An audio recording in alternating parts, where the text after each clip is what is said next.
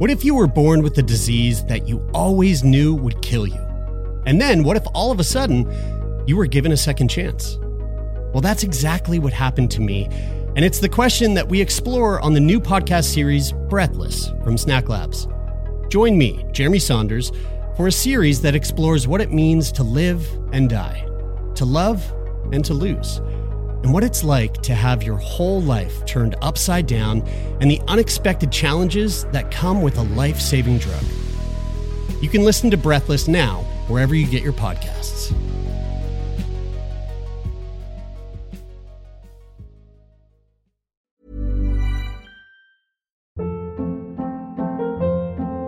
Hold up. What was that? Boring. No flavor. That was as bad as those leftovers you ate all week. Keke Palmer here, and it's time to say hello to something fresh and guilt-free. Hello Fresh. Jazz up dinner with pecan-crusted chicken or garlic butter shrimp scampi. Now that's music to my mouth. Hello Fresh. Let's get this dinner party started. Discover all the delicious possibilities at hellofresh.com.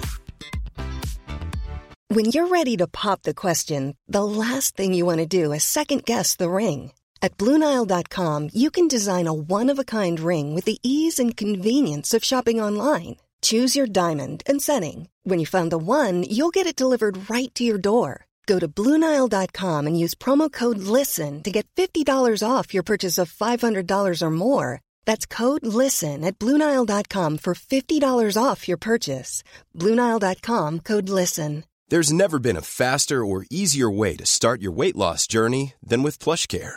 PlushCare accepts most insurance plans and gives you online access to board-certified physicians who can prescribe FDA-approved weight loss medications like Wegovy and Zepbound for those who qualify. Take charge of your health and speak with a board-certified physician about a weight loss plan that's right for you. Get started today at plushcare.com/weight loss. That's plushcare.com/weight loss. plushcare.com/weight loss.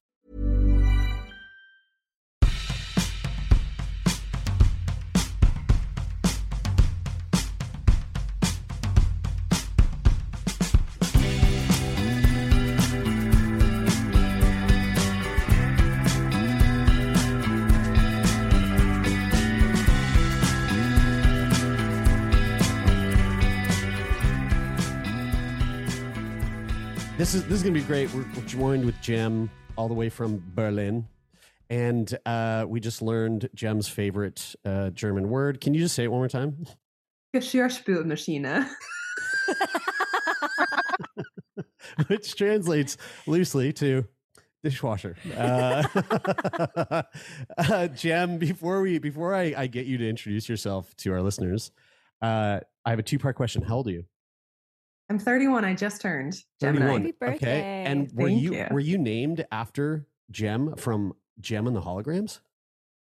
You know what? I named myself because I am trans non-binary. So I kind of named myself, honestly. Well, I was trying to conjure the name like out of the ethers. Do you know what I mean? I was like eating mushrooms and having psychedelic ceremonies and sort of trying to like intuit what my like name was. And for the longest time, I just got radio silence. Like nothing came to me like over and over. And I was like, this is the year, or this is the birthday. I'm setting this intention. I'm going to find my name. Never found it. And then one day I was just kind of like sitting on the floor playing with my cat, thinking about absolutely nothing. There were no thoughts in my head. And then my name just like landed like a lightning bolt. Ooh. And I was like, oh my God, whoa, like Jem. But I am also inspired by Steven Universe. It's one of my favorite cartoons. And there are some lesbian alien characters that are basically crystals and they're called crystal gems. And I'm inspired by them. But yeah, anything gem like I am inspired by. Very cool. Very cool. Wow, Okay. so cool. I love I love the patience of waiting for it to arrive and not just settling on like something. And like, I mean, I feel like it's a fairly relatable thing to experience something where like a really solid idea comes to you and it feels great, but to like amp that up, like by 10 points, because it's not just a great idea. It's literally your fucking name. Like that is, that's a pretty cool feeling. Yeah. It really did feel like lightning. It was one of those, like moments of total transparency that are nice, where you can kind of feel between the veils. Yeah, that was good. Neat. I like that. Well, Jem, please take a moment to introduce yourself to our listeners. Give us a little bit of insight into who Jem is. Indeed. So I'm originally from the States. I'm from Wisconsin, and I moved to Berlin in 2015. I have spent the majority of my career, about 9 years, as a doula, a full spectrum doula and a lactation consultant. So accompanying families through times of great transition, through grief, through birth, through the lactation and postpartum phase. And that's really been my intense passion, is reproductive justice. But I kind of just came to a crossroads, honestly, not dissimilar from the name process, where I kind of just knew that there was a tidal shift happening within myself and within my work. And over the past few years, I have made the transition. I've kind of molted and like come out of into a new dragonfly form. And for me, sex work is my new passion. And pro dominatrix work has been a really big focus of the past few months. And yeah, I think that for me, I can see the thread from doula work to pro dom work very clearly, to basically have the capacity to hold space for people who are potentially experiencing high levels of sensation, helping give people easy to use communication tools so that they can advocate for themselves, describe their intentions and boundaries, ask for what they want, receive things that might be edgy for them. The whole kind of non-judgmental aspect of it, where you really keep an open mind to what creative experience could unfold between you and a person when you're basically facing the unknown together, which I think, pleasure and pain, transformation, life, death, these are all things which bring us into very close contact with the unknown. So for me, the thread is clear, although I know for a lot of people, they've been a little bit shocked when I kind of said, this is my transition and this is what I'm doing. This is what I'm unveiling. But yeah, for me, it's been flowy. Wow. I have never heard the term full spectrum doula before. I've heard birth doula, I've heard death doula, but what you just talked about, particularly like walking families through grief, is so interesting to me. It's I have a little bit of an obsession with grief, and I don't know what else to say other than I am now going to go and look into, is grief doulaing a thing on its own? And Jeremy, you're doing a death doula course right now. Obviously those two, you could see how those go hand in hand, and I'm sure postpartum and grief go hand in hand, but yeah, I'm done now. I'm done. I'm a certified death doula. Congrats. That's major. Doulas Unite. What's up? But yeah, grief, processing and handling grief is like a massive part of being a death doula. But again, like to your point there, grief, I think a lot of people think of grief and really like tie that word to death, and it like almost like as though they go hand in hand. It's only grief only comes from death, but grief, we grieve so many things. I grieve today. Any kind of large change in your life will more often than not come with some form of grief. And so, you talk about a family having a child for the very first time, or a family having a child for the fifth fucking time. There's going to be, elements of grieving that come with that for some people, maybe not for others, but so I can definitely see like how knowing how to talk about grief, or knowing how to give guidance into managing and anticipating and like leaning into grief, living through it, space for it. The art of space holding has been the how would I even put, it's like I think of myself as like a humble servant to birth, and to people who birth, and also to death, and to people who hold death and whose loved ones die. And so I always picture myself just kind of like kissing the hem of their garment. It's like a very humble approach. I think with a lot of fields, especially under capitalism, we're encouraged to use the framework of mastery and achievement to define our professions and to define our influence.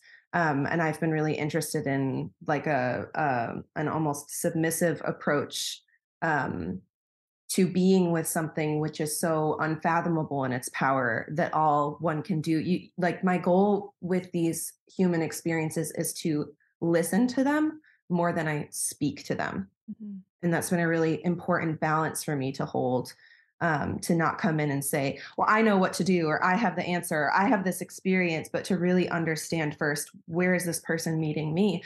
And one of the kind of eureka moments with that was when I realized that grief is something we can experience over loss. You know, you mentioned, Bridie, the postpartum time. Of course, there's a part of themselves that's dying, and there's a part of themselves that's being reborn. Their non-parent self dies, or the part of them that just had one child that they could focus all their energy on dies, so that their new parent self or their multiples parent self or whatever it is can be born. And there is that aspect of loss and grieving. But there's also a grief that we can experience as humans that I don't think gets enough attention, that is actually a hallmark of growth and positive change. Mm-hmm. And so often in my own life, I've felt really shitty after I had some kind of massive abundance come into my life. And I know a lot of friends have felt that way. I mean, most of my friends are female and, female socialized or trans socialized people. So we obviously have like kind of a bigger weight around receiving oftentimes, not always. I don't like to make generalizations, but that's definitely been true. But it's interesting how often like we'll strive for something, or I'll strive for something like secure and stable housing or a higher income level, or I want funding for a project or whatever it is, and then when I receive the thing that I really want, I feel like I don't deserve it, or I feel like I should give it away, or I feel like they made a mistake, or I experience imposter syndrome. And sometimes I think it's really lovely to be like, oh, I'm grieving because something good happened. That is so wild. And I've been reading a little bit about dopamine and this book called Dopamine Nation, and reading a lot about addiction and how that can be like positive things can be incredibly triggering for people who are addicts. And a lot of time relapse happens after like a really positive thing happens. And it's so, I just have so much compassion for how fucking it's not complicated. I don't think it's that complicated to be a human being, but just to it's make pretty sense. It's pretty complicated. To make sense of all, but we're just a big bag of fluid and chemicals, and that's complicated. The way we work is complicated. The world around us is complicated. The universe itself that we are existing in is beyond complicated. It's complicated, but it's like that saying, like it's not easy, but it's simple. And it's like we have these fucking brains that are so amazing and like so capable, but it leads to so much grief and stress and anxiety and like things that we don't see in other living beings. And it's like, I texted my partner today, and I was just like, I don't like the culture that we live in it's capitalism, and it's limbic capitalism. This is my new favorite term. Never heard that. Thank you for that. You're welcome. And just like, why is it so fucking hard to just feel like you belong here, or there's a space here, or that you have worth, just not for the things that you do, but like for existing. Anyway, all of a lot of grief attached to thoughts like that, for sure. Yeah. When you say bag of chemicals, like bag of fluid and chemicals, I get really excited. Like when you say limbic capitalism, I get really excited, because so much of my work does center on basically the hormonal blueprint, which determines our experiences and how hormones can be, when undisturbed, an entry point into altered states of consciousness. I think most people are familiar with altered states of consciousness from drugs. So people are, familiar with like Valium, or I don't know, like LSD. Like these are things where people can kind of instantly click into an understanding of what altered state that may bring about. But people, I think, have lost touch a lot with what the kind of inherent biological and somewhat organic altered states are that are available in our bodies, because we do habitually interfere with them so much. And so much of my work around birth has just been doing advocacy around helping people to have less disturbed birth experiences, because there's a massive, massive amount, decades worth of huge research, so much, so much proof, like unequivocal proof that the less you disturb birth, the healthier the outcomes for parents and babies in general, especially for low risk birthing people. That is true across the board. And yet, it's just not the case in most birth environments. What do you mean by undisturbed? So people who are giving birth, and this is actually a perfect mirror for a state of arousal. So since we're on the Turn Me On podcast, like this is the same types of things are happening during a spontaneous labor as are happening during spontaneous arousal. So you might have blood that is rushing to the genitals. You might have lubrication of the genitals. Any erectile tissue in the genitals is going to become engorged and, very spacious. The person is going to become most likely less verbal. So going from a place where they could ask questions, answer questions, maybe even speak in a different language, the sort of beta brainwaves that you and I are using to have this conversation, they're gonna exit that a little bit and sink more into a theta brain state, in which if you said something like, "Hey, do you want some water?" Their response might be, they might not even turn or lift their head, but just like that sort of, these nonverbal cues become more of an indicator of what state of mind they're at.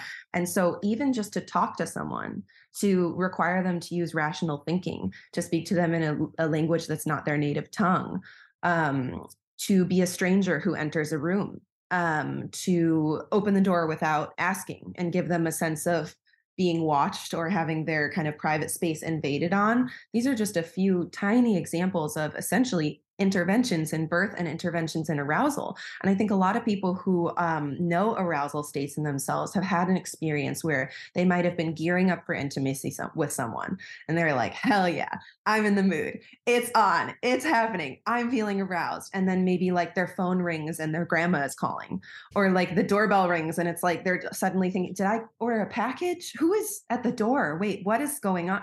And like you can go from a heightened state of arousal to that dropping in a second sometimes. I mean, it can just disappear. And scientists who work with oxytocin, which is actually the hallmark primary hormone that marks the progress of the birth process and also of arousal and intimacy and bonding with humans, and is, released in a massive dump when we give birth and also when we orgasm.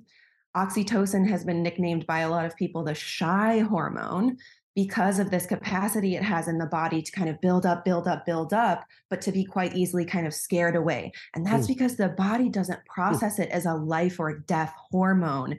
It's seen as almost like a little bit of like a luxury. So it competes for the same receptors in the body that adrenaline competes for. So if any adrenaline is present, if someone's cold, if someone's afraid, if someone feels like their privacy is invaded, adrenaline will run up to the receptors that the oxytocin is trying to bind to, and the adrenaline will win out and bind to those receptors and be received and used by the body over the oxytocin every single time, because the body senses and perceives and uses adrenaline as life or death.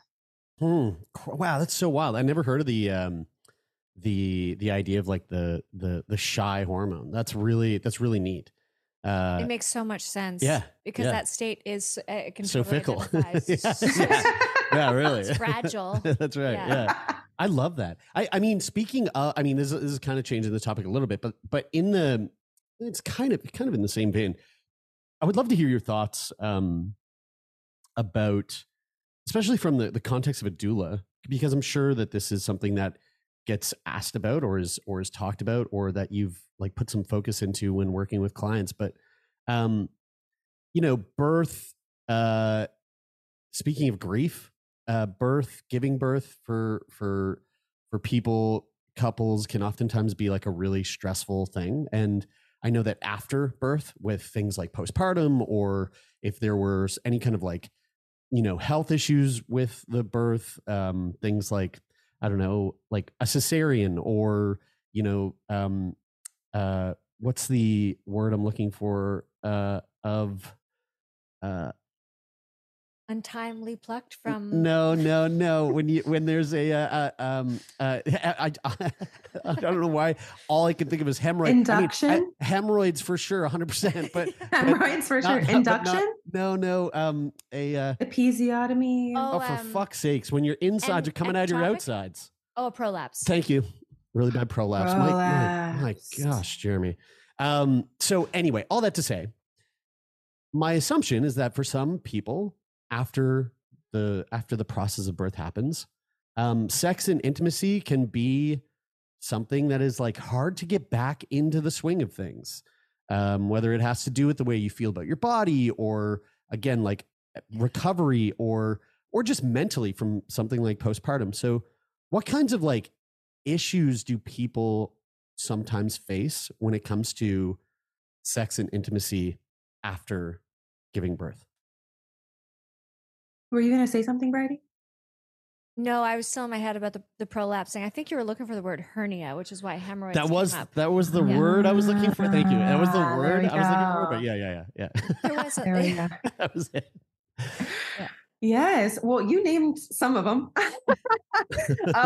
Yeah. I mean, in my practice as a doula, I've seen everything. It's really run the gamut. I have had clients who wanted to have sex and be intimate, within less than a week after giving birth.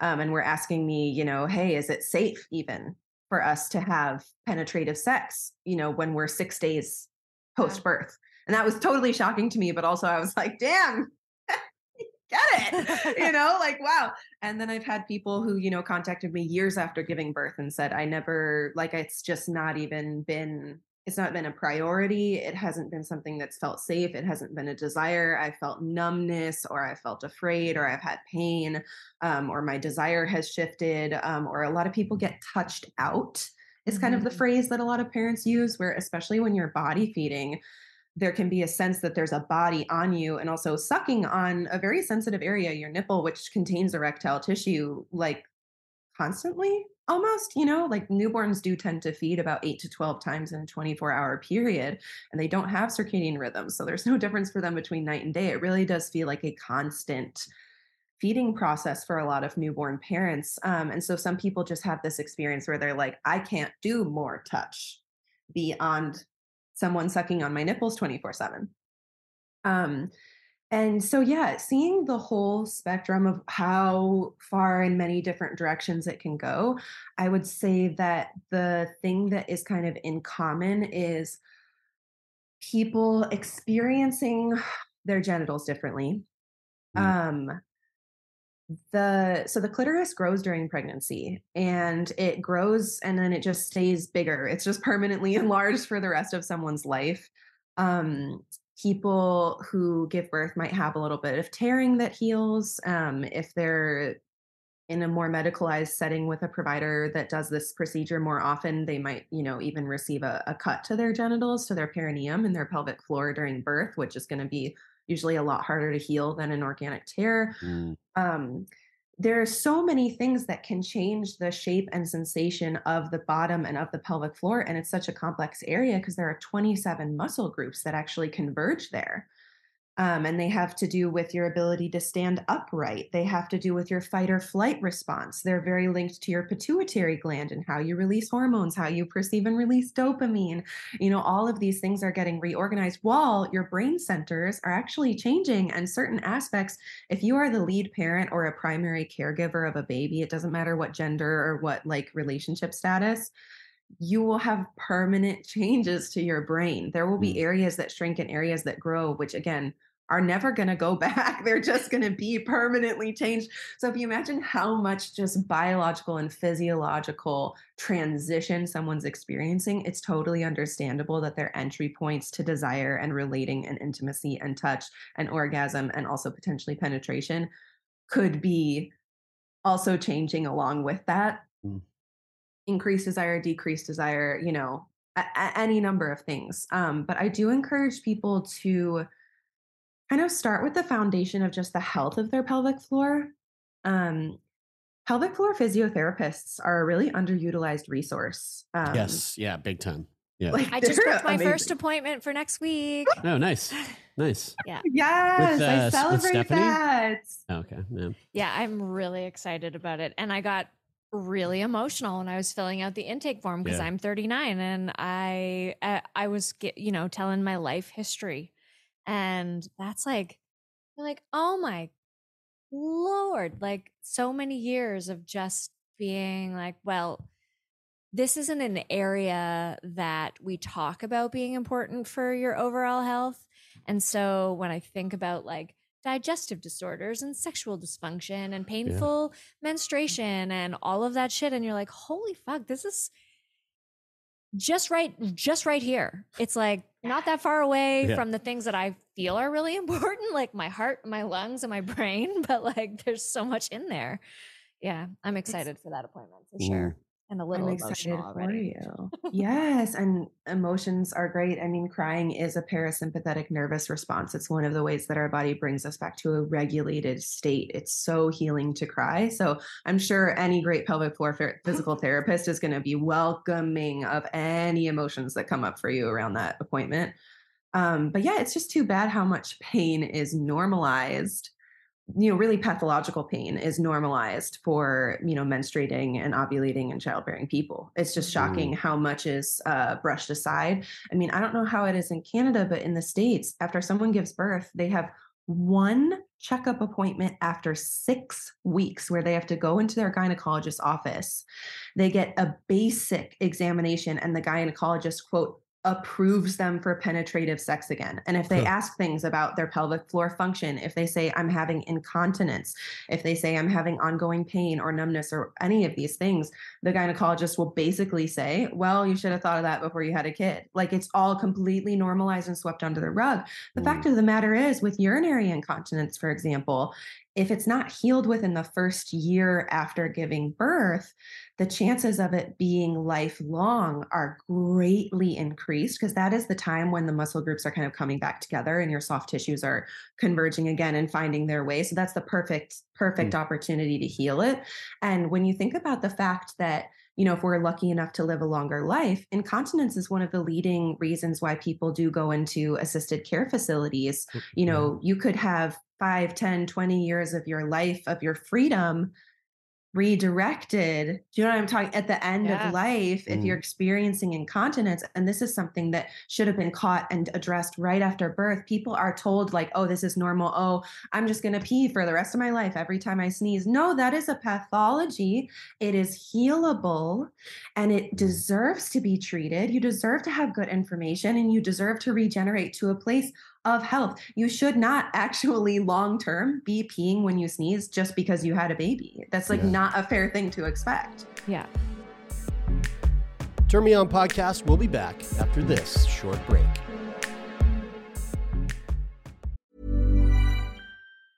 Mom deserves the best, and there's no better place to shop for Mother's Day than Whole Foods Market. They're your destination for unbeatable savings, from premium gifts to show-stopping flowers and irresistible desserts. Start by saving 33% with Prime on all body care and candles. Then get a 15-stem bunch of tulips for just $9.99 each with Prime. Round out Mom's menu with festive rosé, irresistible berry chantilly cake, and more special treats. Come celebrate Mother's Day at Whole Foods Market.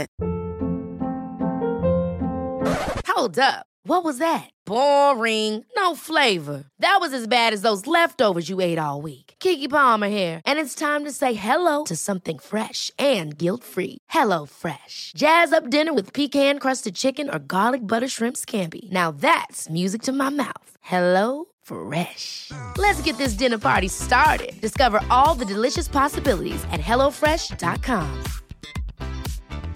Wow. Nice. Yeah. What you're hearing are the sounds of people everywhere putting on Bombas socks, underwear, and T-shirts made from absurdly soft materials that feel like plush clouds.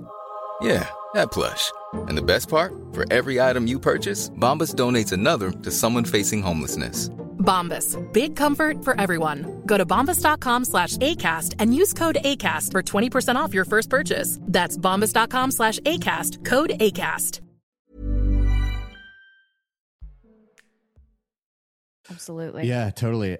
This is I've been thinking about like kids a lot lately, like thinking about having a kid somewhat soon, like in the next, within the next 5 years. And so these are things, whenever I'm having these types of conversations, which luckily for me with the 2 podcasts that I host, these types of conversations seem to come up every so often. So I'm like, right, take note. Okay. Incontinence bad. Prepare. So I really appreciate it. But one thing that I'm kind of dying to ask you about is the transition from working as a birth doula to including work as a sex worker. And I can't help but think there's got to be, I mean, I feel like there's most certainly people out there, maybe in your life or maybe not, that would look at those 2 things and think, I don't know about that. Like you've got the birth doula, which is like, looked at as a really like beautiful, useful, kind of a privilege to have in your life. Yeah, a job that's like selfless and like wonderful. And then you have like the icky sex worker.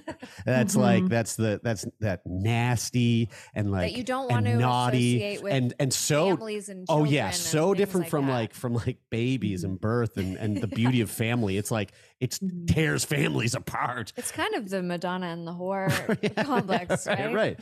So what kinds of reactions did you have in your personal life to, did you run up against any of that with people that view sex work in this antiquated, like backwards way of thinking, versus, what perhaps some other people in your life who were like, hey, that's fucking rad. They're both really valiant and beautiful and awesome and needed positions in the world.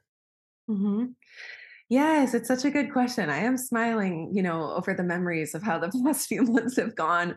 I'm lucky that the people who I've heard of negative reactions from have really been peripheral to me. Like it's more been somebody that I'm close with who told someone because I'm close with them, oh, this is what Jem is up to now. And then they filtered back to me through the grapevine what they got, the flack that came to them. And so it really is peripheral. I think that I'm very proud of having cultivated a close circle of extremely odd, queer, random, wobbly, bizarre, kinky people. Like I just am surrounded by people who are like, yeah, bro, sex work, like those are the people I'm really interacting with. But for sure, it has been there. People who said like, oh, well, I guess that they just don't have values anymore. Or I guess that their values are not the same as our values. Or somebody who said, what? They're just going to become a prostitute? What is that about? Like people who laughed at it, people who found it funny. And it's all just a reflection on, I think, the things that they've internalized from these massive oppressive cultures that, have committed all of these human genocides and cultural genocides throughout the past millennia. I mean, it's this Madonna whore thing. It's so historical, it's so not today. It's so hundreds and hundreds of years ago. And even just like how would I even start? Like the Catholic Church took the medical textbooks at one point and they straight up went to the anatomy and physiology of people with vulvas, and they just erased and just straight up banned and blocked any words that were associated with organs which could cause pleasure. So the clitoris was lost. And then, when you think about when the clitoris was refound again in maybe like the 18 or 1900s or whatever, some of the problems with it were that the doctors were all men and they were performing autopsies as their primary mode of medical research. And they were performing autopsies almost exclusively on male cadavers. And even when they had female cadavers, the problem was in a cadaver, in a dead person, you can't actually, there's really no good, clear, obvious way to tell where erectile tissue exists because the person's dead. So it's a non-functional, right? So the men who were observing men would just write it into the scientific literature because they could assume and they could project, well, I have erectile tissue in this area. So I'm sure that this person also did. And there was nobody to draw that leap and say, well, maybe people with vulvas actually have the exact same amount of erectile tissue, but it's just placed in different areas.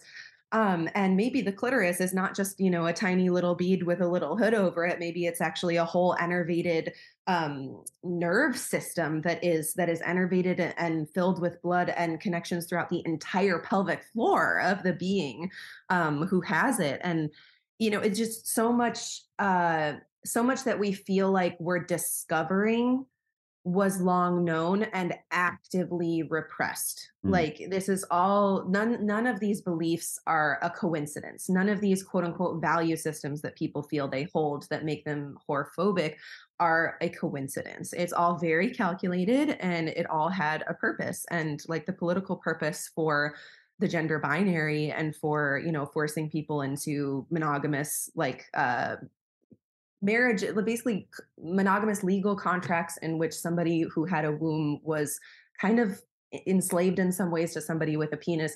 And then both from the church and the government, you were not allowed to use contraception.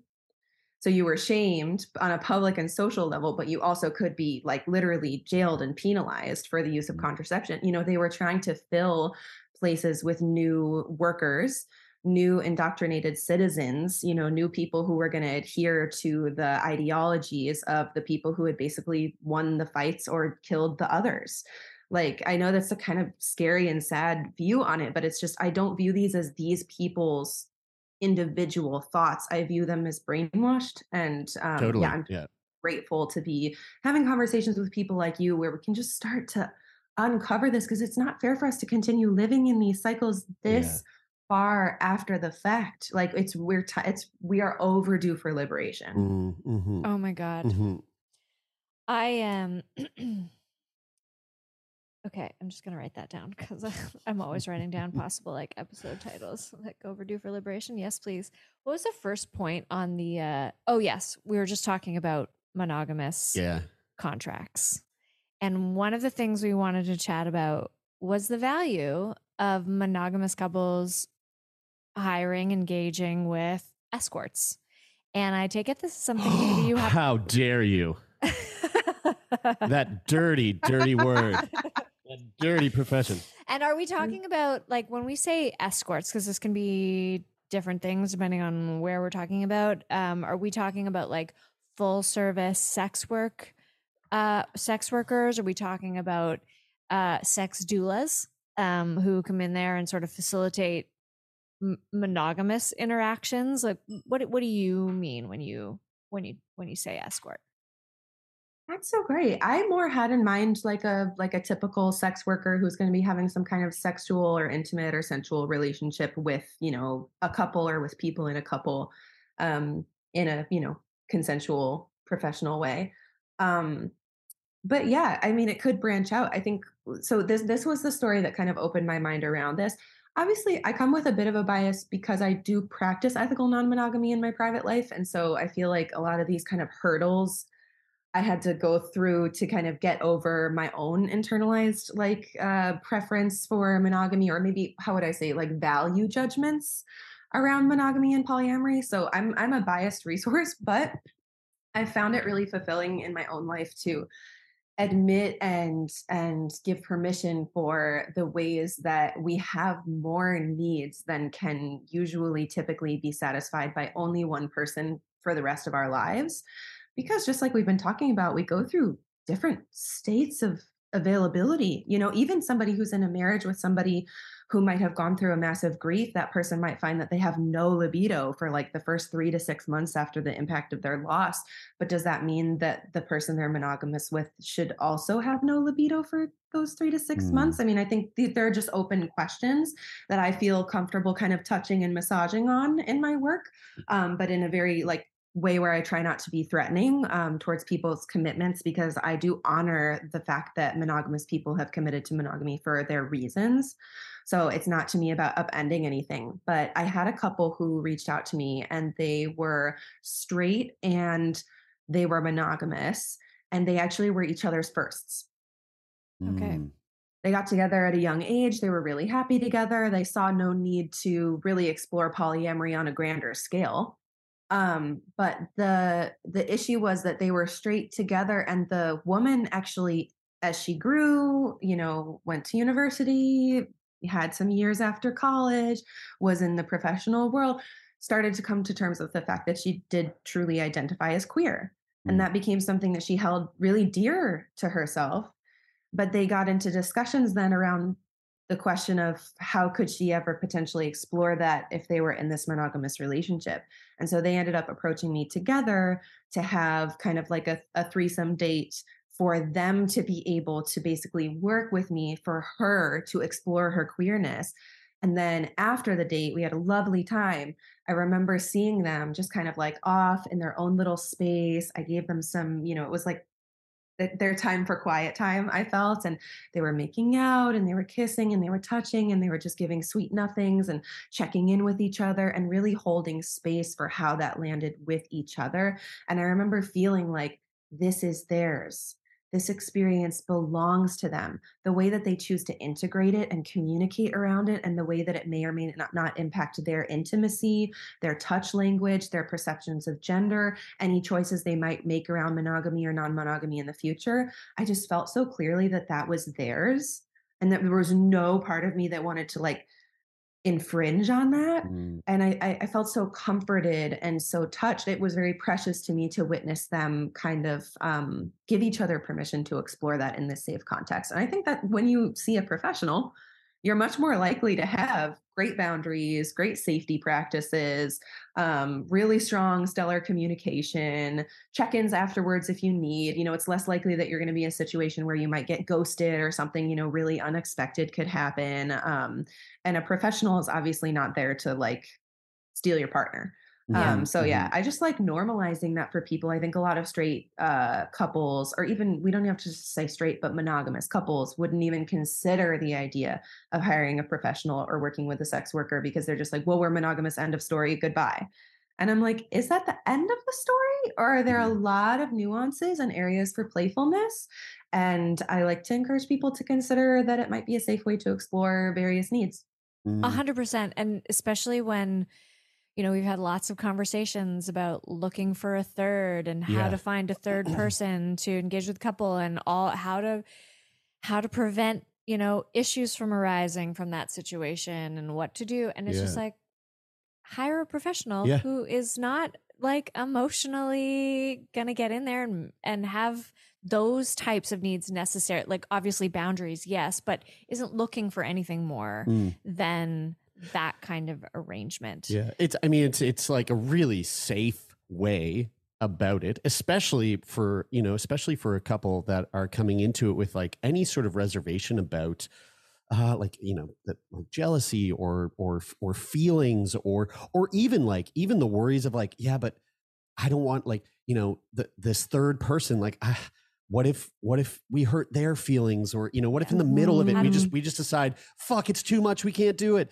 A professional's gonna go, okay, I'm here. You're the client. I'm here to serve. And so if it's not cool with you, I'm not gonna sit here and be like guilt trip you because I took this time out of my or not. Exactly. I mean, to that point though, just as much as someone might have an incredible experience with someone who isn't a professional, sex worker, and is just someone that they met on an app or someone that they met at the bar. And just as much as the chances of them doing that exact same thing, but it being a horrible experience, I'm sure with professional sex workers, you have sex workers that was amazing. And then sex workers, you go, that wasn't so great. And so to that point, what kinds of like questions would you say to a person or two people that are in a relationship that are looking to hire a professional to help them out in a situation like that, like adding a third for the very first time? What are the questions or things that you would say for them to ask their potential sex worker? The job interview. Yeah, exactly. To get a sense of like whether or not it would be a good fit. That's great. I think talking about fantasy is really important.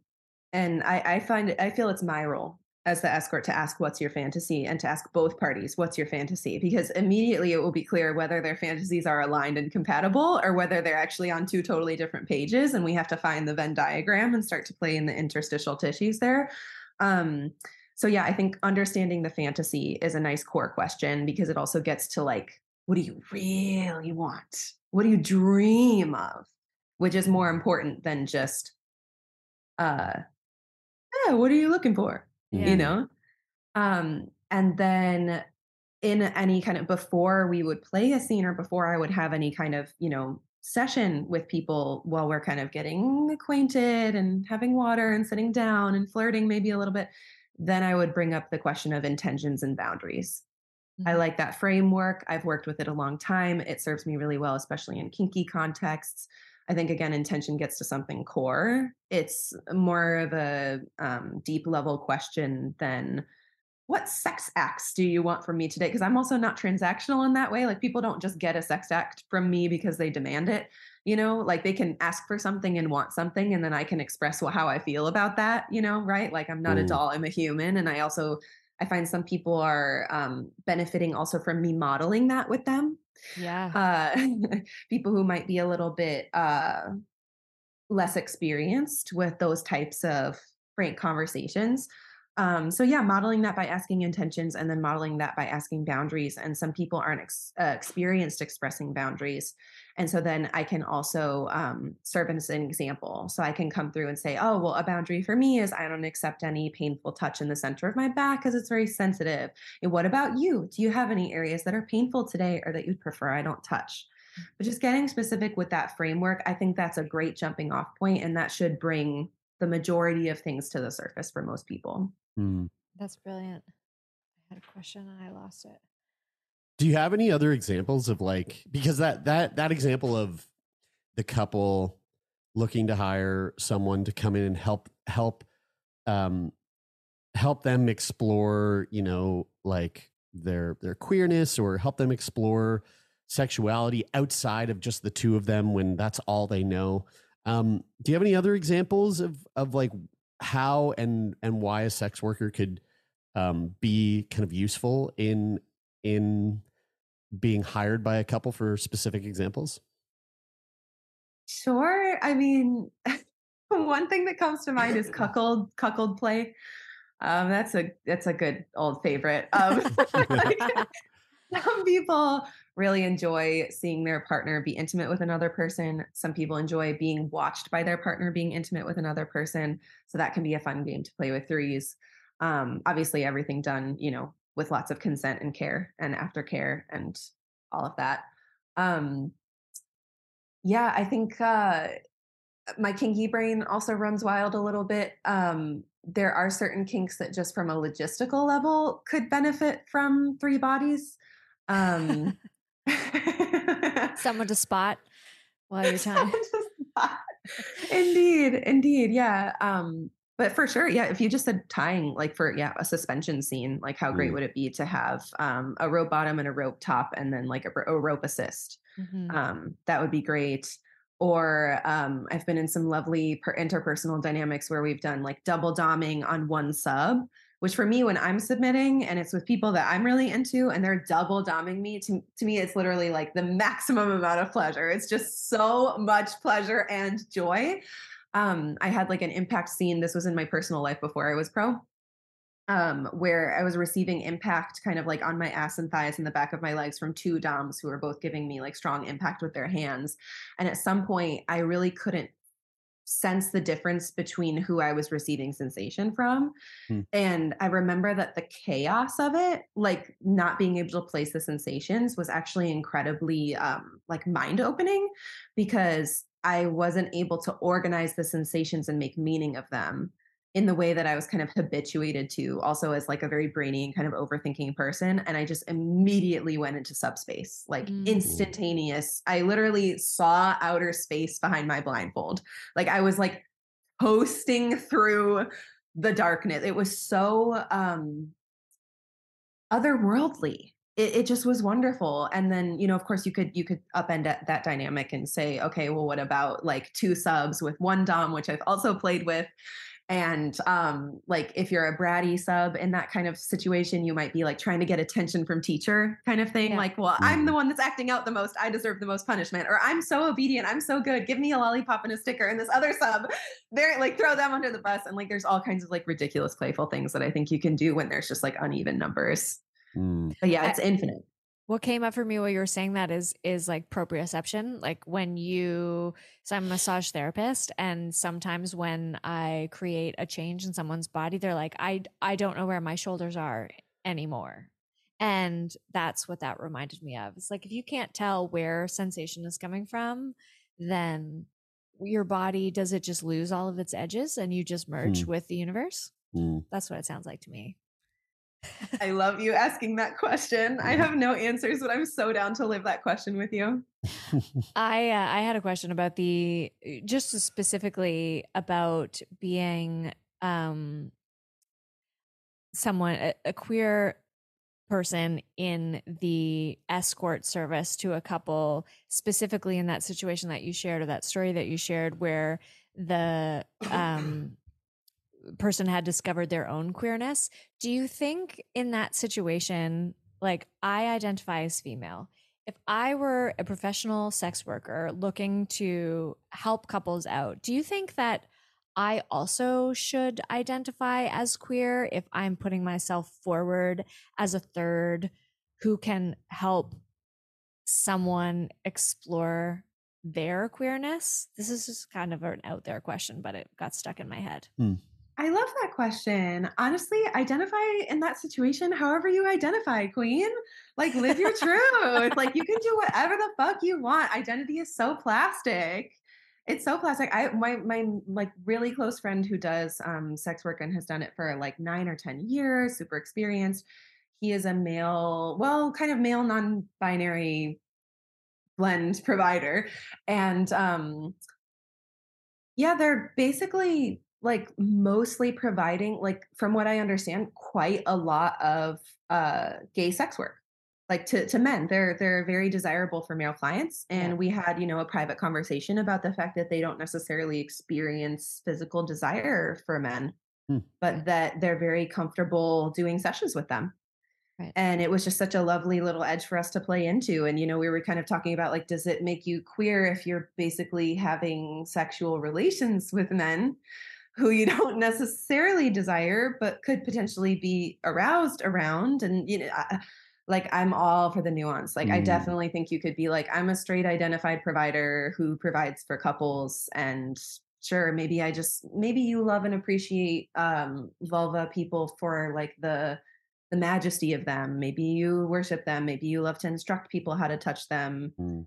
Yeah, live your truth, whatever. Yeah, I think that's a good point, because like realistically, it just boils down to your comfort level, right? Like, it's if you are comfortable. Imagination? I mean, sure. Even if you like, maybe, but like if your comfort level is on par with whatever would be the opposite of that, or like if you are comfortable with it, it's going to show with the person that you're with, and then they'll feel safe. Whereas if you were offering that service, but there was a part of you that's like, nah, I don't really know I don't like vulvas. Yeah, exactly.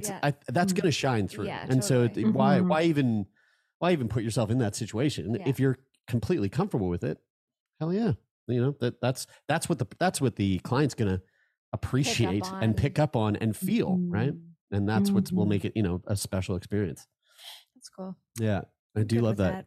I mean, this has been a really fun and like eye-opening conversation. Jem, you're a delight to talk to. A gem, someone You say. too. Yes, yeah, both of you are as well. I have Absolutely, loved this. Thank you. I would love for you to please plug away. You have a podcast, don't you? I do. What's your podcast? Okay, it's called Pleasure Container, and it should be available everywhere. I don't know, Spotify, YouTube, Google, whatever. It's a video podcast, so fun. And I also do one-on-one coaching, and coaching for me, it's the extension of my doula work now. So it's a healing modality, and people can come to me with grief. People can come to me with desire to receive abundance. People can come to me with pleasure questions, sex and intimacy stuff, love to help with that. I also do couples coaching. So I love to hold space for couples who are kind of like having the same fight over and over again. You know what I mean? Like people who are like, help us navigate through this. I love to do that. And then, besides the podcast and coaching, you can always, of course, book me as an escort, as a pro dom. You can find me on Kaufmich, which is like the German site. And if you look up Godex Gem, that's me. So Godex is like the non-binary form of goddess. So it's GODDXSS and then Gem, GEM. So that's me. We'll have that in the show notes for sure. Yeah, 100%. Love it. This has been a real treat. Thank you so much, Jem. Thank you so much. Thank you. Have a beautiful, beautiful rest of your day.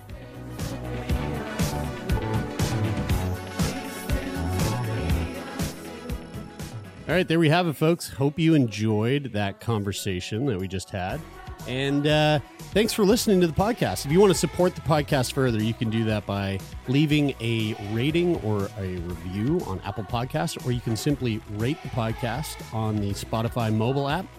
And if you want to support the podcast even further than that, which you can. Wow. You're go to so kind and thoughtful and so generous. Thoughtful, so generous. Go to patreon.com/turnmeon to become a patron and help us keep this podcast afloat. Well, if you want to reach out to us, turnmeonpodcast@gmail.com is always open for all of your messages.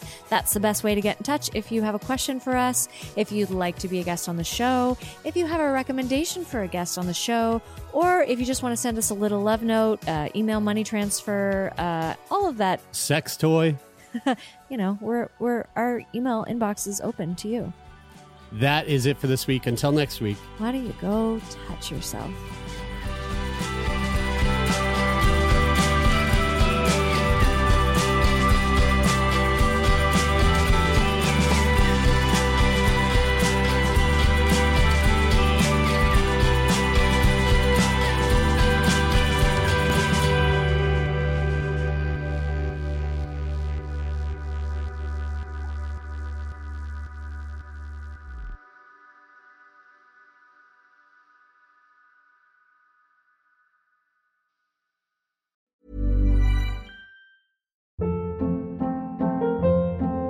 Hold up. What was that? Boring. No flavor. That was as bad as those leftovers you ate all week. Keke Palmer here, and it's time to say hello to something fresh and guilt-free. Hello Fresh. Jazz up dinner with pecan-crusted chicken or garlic butter shrimp scampi. Now that's music to my mouth. Hello Fresh. Let's get this dinner party started. Discover all the delicious possibilities at hellofresh.com. Mom deserves the best, and there's no better place to shop for Mother's Day than Whole Foods Market. They're your destination for unbeatable savings, from premium gifts to show-stopping flowers and irresistible desserts. Start by saving 33% with Prime on all body care and candles. Then get a 15-stem bunch of tulips for just $9.99 each with Prime. Round out Mom's menu with festive rosé, irresistible berry chantilly cake, and more special treats. Come celebrate Mother's Day at Whole Foods Market. Planning for your next trip? Elevate your travel style with Quince. Quince has all the jet-setting essentials you'll want for your next getaway, like European linen, premium luggage options, buttery soft Italian leather bags, and so much more. And is all priced at 50 to 80% less than similar brands. Plus, Quince only works with factories that use safe and ethical manufacturing practices. Pack your bags with high-quality essentials you'll be wearing for vacations to come with Quince. Go to quince.com/pack for free shipping and 365-day returns.